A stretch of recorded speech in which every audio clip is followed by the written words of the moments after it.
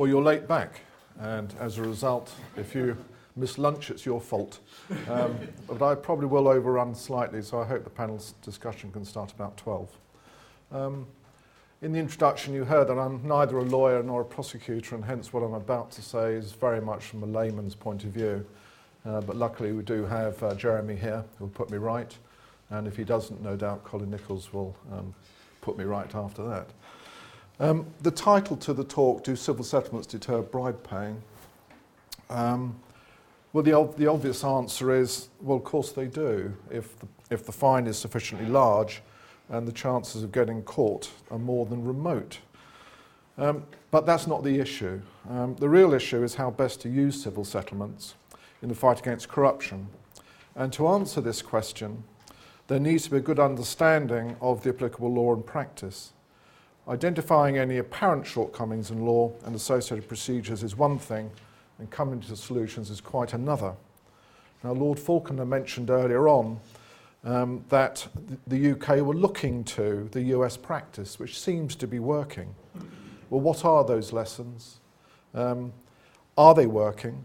How can we actually implement within the current UK law and practice? And is it possible?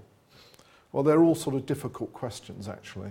And they're the sort of questions that our UK prosecutors are dealing with on a day-to-day basis. What I'm about to say may seem to be somewhat critical of our prosecutors, but that is not my aim. I'm a great supporter of the SFO, worked there for 3 years, and I still actually support the work that they undertake. But the way in which some civil settlements have been recently dealt with does draw some concern, and probably it's a concern that they may share as well. So why do TI have an interest in this subject? And what's happened next, I don't know. Oh, jolly good. Well, TI got involved largely because of the increase in the investigation and prosecution of foreign bribery cases, notably Halliburton, Siemens and British Aerospace. All of these cases were prosecuted in the US, where there is a growing trend to use deferred prosecution agreements. I'll just touch upon these quickly. Under the schemes, an agreement is reached between the corporation and the DOJ on the offences, and the resultant charges are laid before the court. Important point. However, the case is then stayed for an agreed period of time, during which period the company will undertake whatever actions are set out in the agreement. This will obviously include the payment of a large fine, but may also include the appointment of a monitor, and also almost inevitably include an agreement to provide full cooperation in subsequent investigations, including possible prosecutions of other persons. If the company abides by the criminal prosecution and all that involves, including possible debarment for public contracts, if the company fails to comply, the prosecutor can proceed with the criminal case, based on the fact that it has the added benefit of an agreed statement of facts. These are some of those cases. Now, TI carried out some research into these cases, partly to assess the adequacy of the settlements. Some of the issues arising include the basis of the fine and their relationship to the bribes or benefit gained, as you can see, the appointment of monitors, the nature of the criminal charge, possible debarment from public contracts, and the prosecution of individuals. You'll see that the fines are very substantial, but are they large enough to act as a deterrent? You will see that the ratio between the global fines and the alleged bribe payments would suggest not. There are, of course, other considerations, including the potential for debarment, which could have a major impact on the future profitability of such corporations. In the majority of cases, debarment was avoided. This seems to become a non-negotiable point in reaching settlements with large corporations.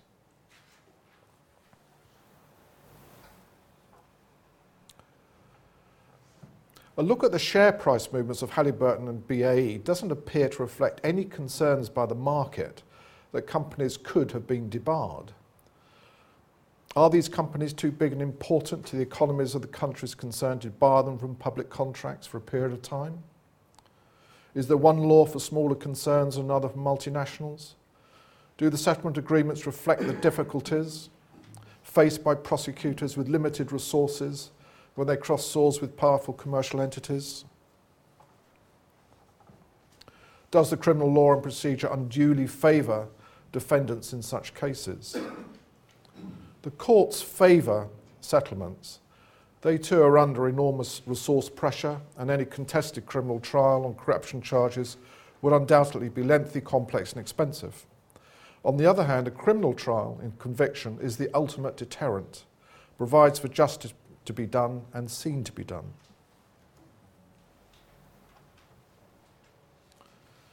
Now, TI supports settlements in appropriate cases and has published guiding principles which all appear on the TI website.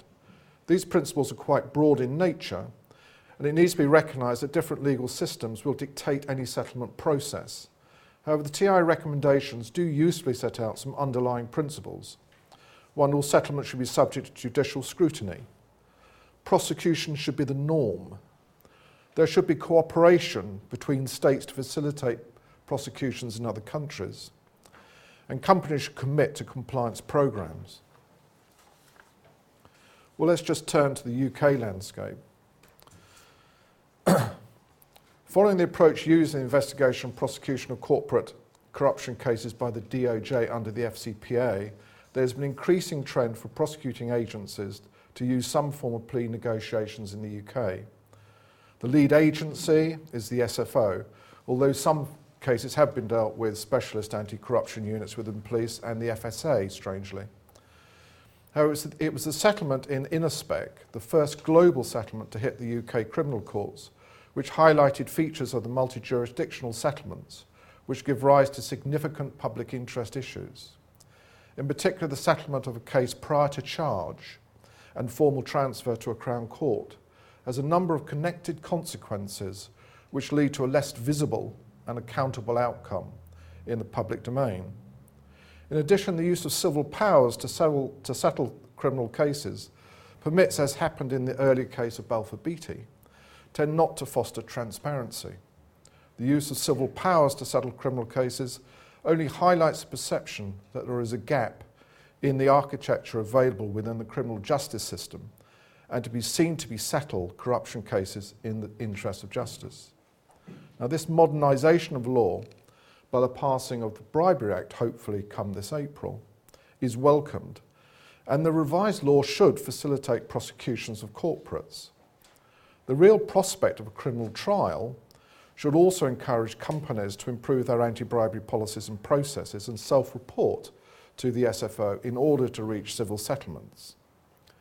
But a self-reporting regime, if it's to work, it must operate within the judicial framework that weighs the public interest in seeing justice be done and the need for consistency of approach so that corporates can assess with a degree of certainty the outcome of the criminal process. Deciding how best to deal with criminal investigations, suspect companies will want to weigh with some certainty the likely stance of the prosecutor and the courts against the likely impact on the company's commercial interests and the position of its directors or other individuals who may be facing charges.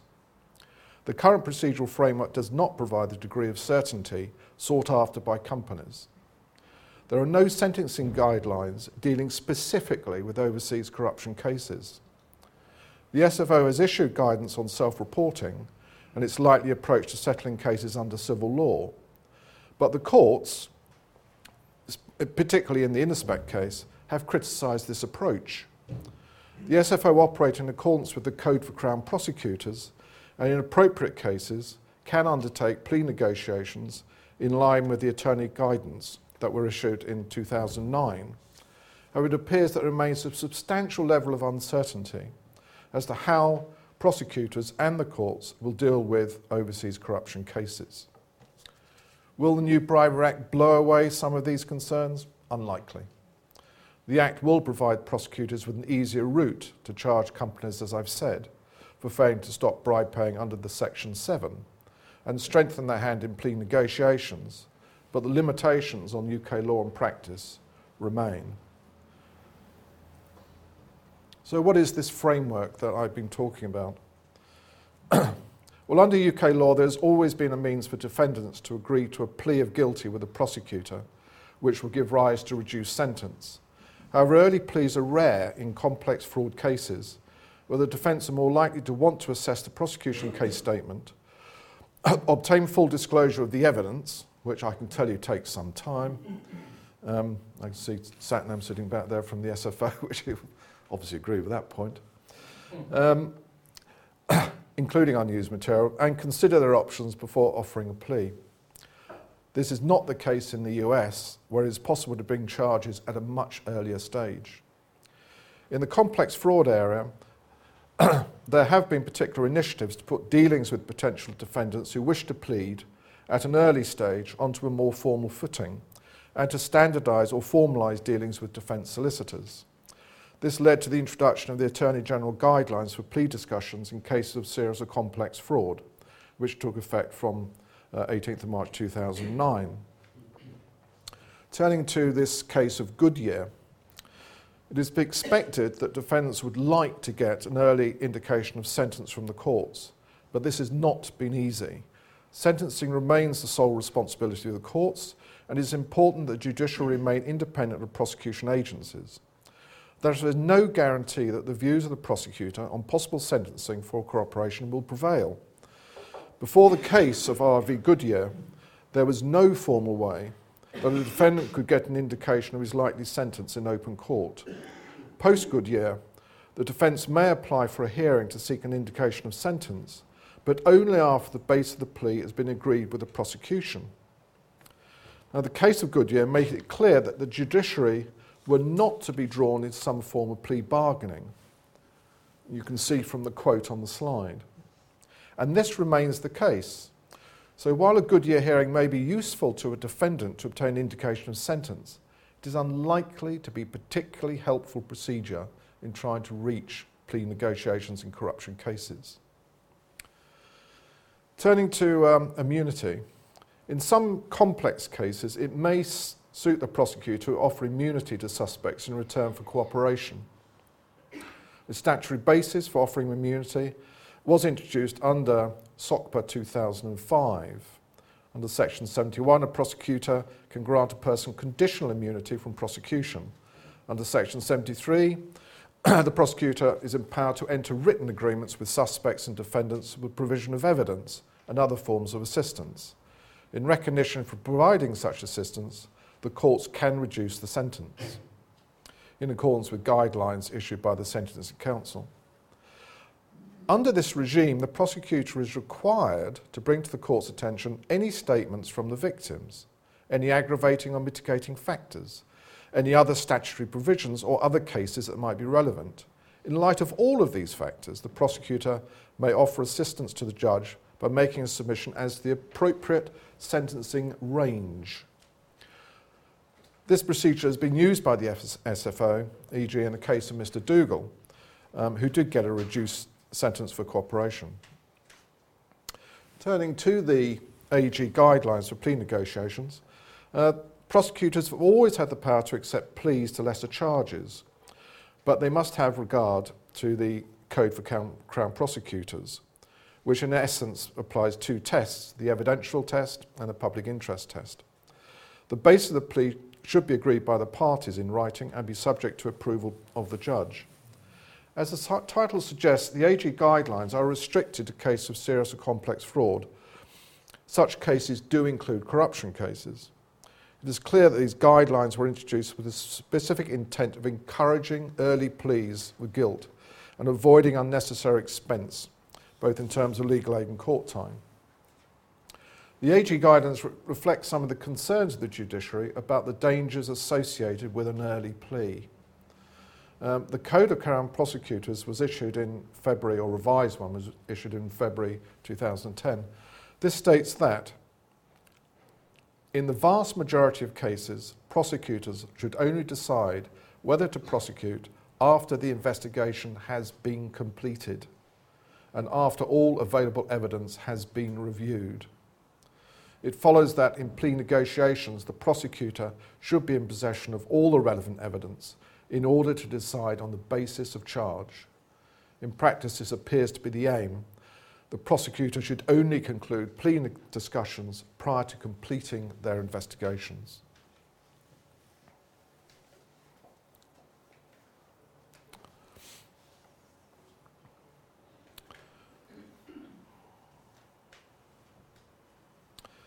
Now, the general principles underpinning the AG's guidelines are set out on that slide. And you can see there that the overriding aim is that the prosecutor must not agree to a reduced base of plea, which is misleading, untrue, or illogical.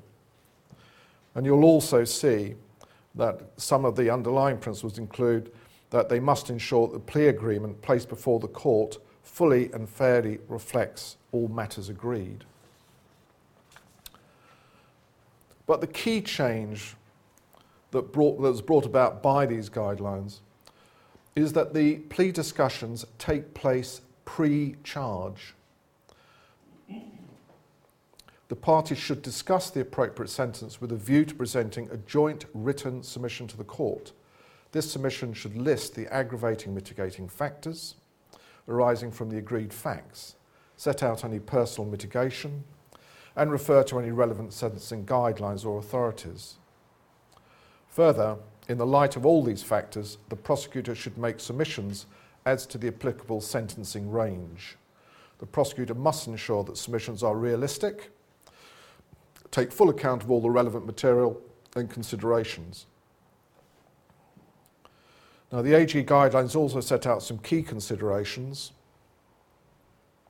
which include that the judge must receive sufficient background to the plea agreement and case to enable him to assess whether the plea agreement is fair and in the interests of justice.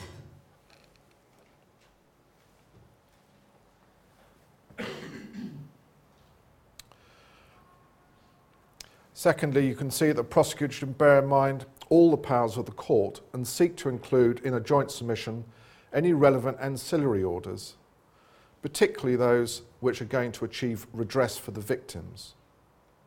And of course, the asset recovery powers that they may use are particularly directed as a deterrent to the others. Now, turning quickly to sentencing policy, there has been criticism of light sentences of persons found guilty of fraud charges in the UK. This also applies to corruption and associated fines. Some commentators point to the comparatively prescriptive sentencing policy in the US, which provides much clearer basis for predicting custodial sentences and fines. It is argued that in the US system facilitates plea bargaining at a much earlier stage. Now, this issue was commented upon by a working group chaired by the Right Honourable Justice Gage that was looking at the possibility of adopting a structured sentencing framework akin to the US model.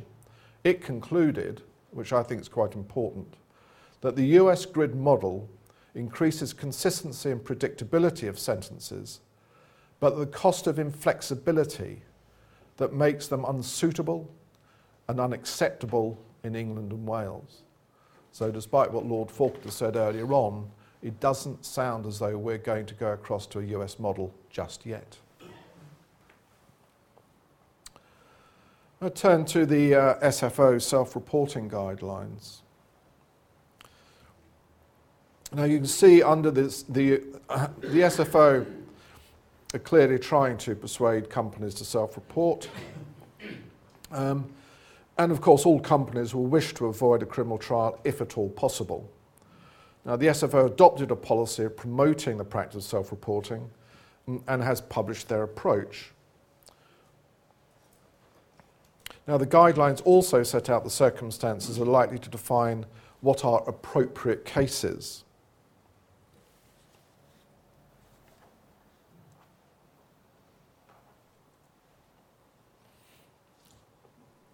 Part of which is the board genuinely committed to resolving the issue of moving to a better corporate culture?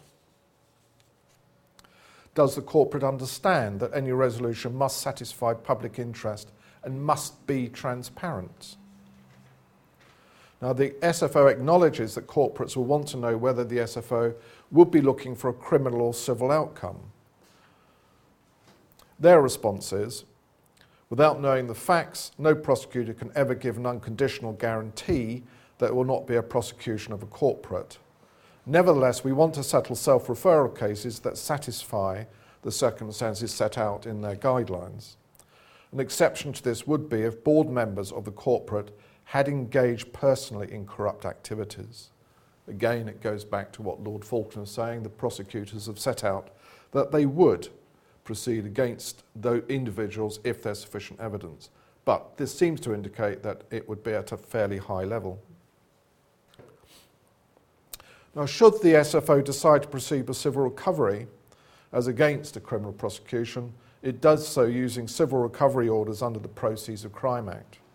These provide for the recovery of property that was obtained through unlawful conduct. It is not a requirement to first obtain a criminal conviction. The AG has also issued guidelines for prosecutors covering the use of these powers. And whereas it is stated that the reduction of crime is in general best secured by means of a criminal investigation and criminal proceedings, it is acknowledged that non-conviction based asset recovery powers can make an important contribution where it is not feasible to secure a conviction. So the prosecutors have not got a choice between which way to go. If the evidence is there and it meets the Code for Crown Prosecutors, they should go for a criminal trial. And if it's not feasible to secure a conviction, maybe the civil route is the way to go. Well, that is the basic framework. Well, how's it been working? I've got another 10 minutes, so I better hurry along. I've told you I'm going to cut into your time. So very, very quickly. Very quickly. These are some of the cases. And I was going to talk about Balfour Beatty, Mabin Johnson, but I won't do so. I will go straight to Innospec. Now, in March 2010, Innospec pleaded guilty to making corrupt payments to public officials of the government of Indonesia to secure contracts with the supply of a fuel called TEL. Innospec was a wholly owned subsidiary of a US company, which had been subject to an investigation by the US DOJ. Now, the SFO investigation followed. Now, the judgment in this case was important because of the comments made by Lord Justice Thomas on the respective role of the prosecuting agencies and the judiciary on settlement negotiations. The independent directors of Innospec had cooperated with the DOJ and agreed to plead guilty to criminal offences. The SFO and DOJ agreed that the fines and penalties that could be imposed on Innospec might exceed 400 million in the US and 150 million in the UK. These sums vastly exceeded Innospec's ability to pay, hence the agreement for Innospec to pay 25.8 in cash and a further 14.4 million in payments to be agreed. Now, what were these issues that were raised by Lord Justice Thomas? Number one, it was not for the prosecutor to agree a penalty. That was the court to decide. The prosecutor should set out a range of proposals as set out in the relevant authorities and not a specific proposal. Secondly, it is in the public interest that a court must rigorously scrutinise in open court, in the interest of transparency and good governance, the basis of that plea to see whether it reflects public interest. 3, corruption is at the top end of serious corporate offending, both in terms of culpability and harm. Penalties should reflect the serious level of criminality. He said that although there may be reason to differentiate the custodial penalties imposed for corruption between the US and England and Wales, no one was able to suggest any reason for differentiating in financial penalties.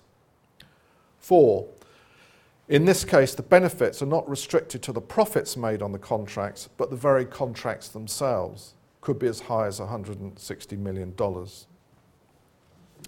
He accepted that it was a place for a civil order, for example, compensation in addition to a fine, but felt that that also should be heard in conjunction with a criminal trial.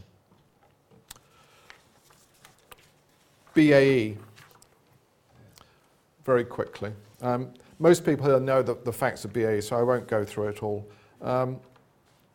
Now, some of the issues that came out of the settlement agreement included that there was an ex gratia payment by the company of £30 million, less any financial orders imposed by the court, for the benefit of people of Tanzania in a manner to be agreed between the SFO and the company. Now, the price of the contract in this case was at the heart of the case, was for almost $40 million. The company had clearly secured itself a remarkably cheap deal, and moreover, the judge will later point out made sure that it would not face any fine of any size worth mentioning, since no judge would diminish the sum destined for the benefit of the people of a very poor country. The judge said in the sentencing, the structure of the settlement places moral pressure on the court to keep the fine to a minimum so that reparation is kept to a maximum. Second, the SFO would not prosecute any person in relation to conduct other than conduct connected to the Czech Republic or Hungary. By that time, those investigations were redundant. They were settled by the US. It brings into question a whole issue about possibility of arguments of double jeopardy. The SFO also said there was no further investigations or prosecutions of any member of the BAE Systems Group for the conduct preceding the 5th of February 2010.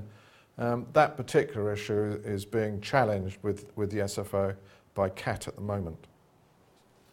Now, the judge described the agreement as loosely and perhaps hastily drafted.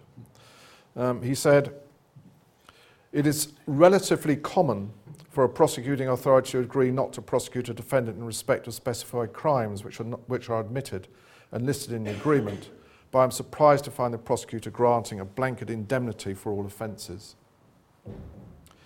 I won't go on any more on BAE, as it will probably come out in the panel discussions. So what are we left with? Jeremy's ever so happy that I've flipped through that very quickly. Emerging issues. One, generally speaking, the role of the judiciary in plea agreements. At the moment, they enter them fairly late on. Everyone would like to get them earlier on, but there is this issue about the independence of the judiciary and the investigators, and it's extremely difficult to engage the judiciary at an early enough stage. Secondly, transparency. Putting a case through the criminal courts does allow you to see is more transparent. You actually do learn more about the case, and although, of course, going through the criminal courts, it does allow commentators perhaps to criticise some of the prosecutors because all the facts are laid bare. It is at least transparent.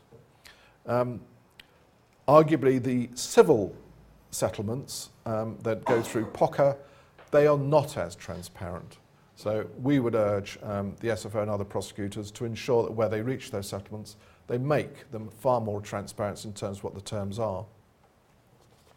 Civil settlements generally, there is still a great question mark over the basis upon which pleas are agreed, a basis upon which fines are calculated. If you went through all of the UK cases at the moment, it remains a mystery how you would actually set the fines as they did. So greater clarity on that. I don't personally think that the law under POCA, which was actually set up to tackle serious organised crime and to remove the benefits of that crime from those criminals, is suitable for overseas corruption cases. The US model does have its benefits, but as I said earlier on, it is not a system which is likely to come into the UK very shortly. Having said that, the Sentencing Council should certainly issue some guidance, perhaps, as to the basis upon which fines should be levied. The prosecution of individuals, that should continue with vigour. There have been some individuals prosecuted, but in the big cases where you've actually got big corporates involved, of course they want to avoid prosecution of their people. And at the moment, the UK doesn't have a particularly good track record in that regard. There There was the one case where they did get a prosecution recently where the chap received a suspended sentence. Deferred prosecutions, a really, really good tool in the US, but it doesn't apply in the UK. Is there some way that we can introduce some sort of system where you could actually get companies to admit to their actions and try to get them to put in place procedures or agreements that they're going to do certain things, and if they don't, go back to some agreed statement of facts? Well, at the moment, that doesn't exist. The appointment of monitors, there's a big question over that in the States as well. There should be greater clarity on why a monitor is being appointed, what the agreement with the monitor is, what are they supposed to be achieving, what are their aims. All of that should be more transparent. Cooperation with other countries is another issue and for another day. But with that, Jeremy, I will finish.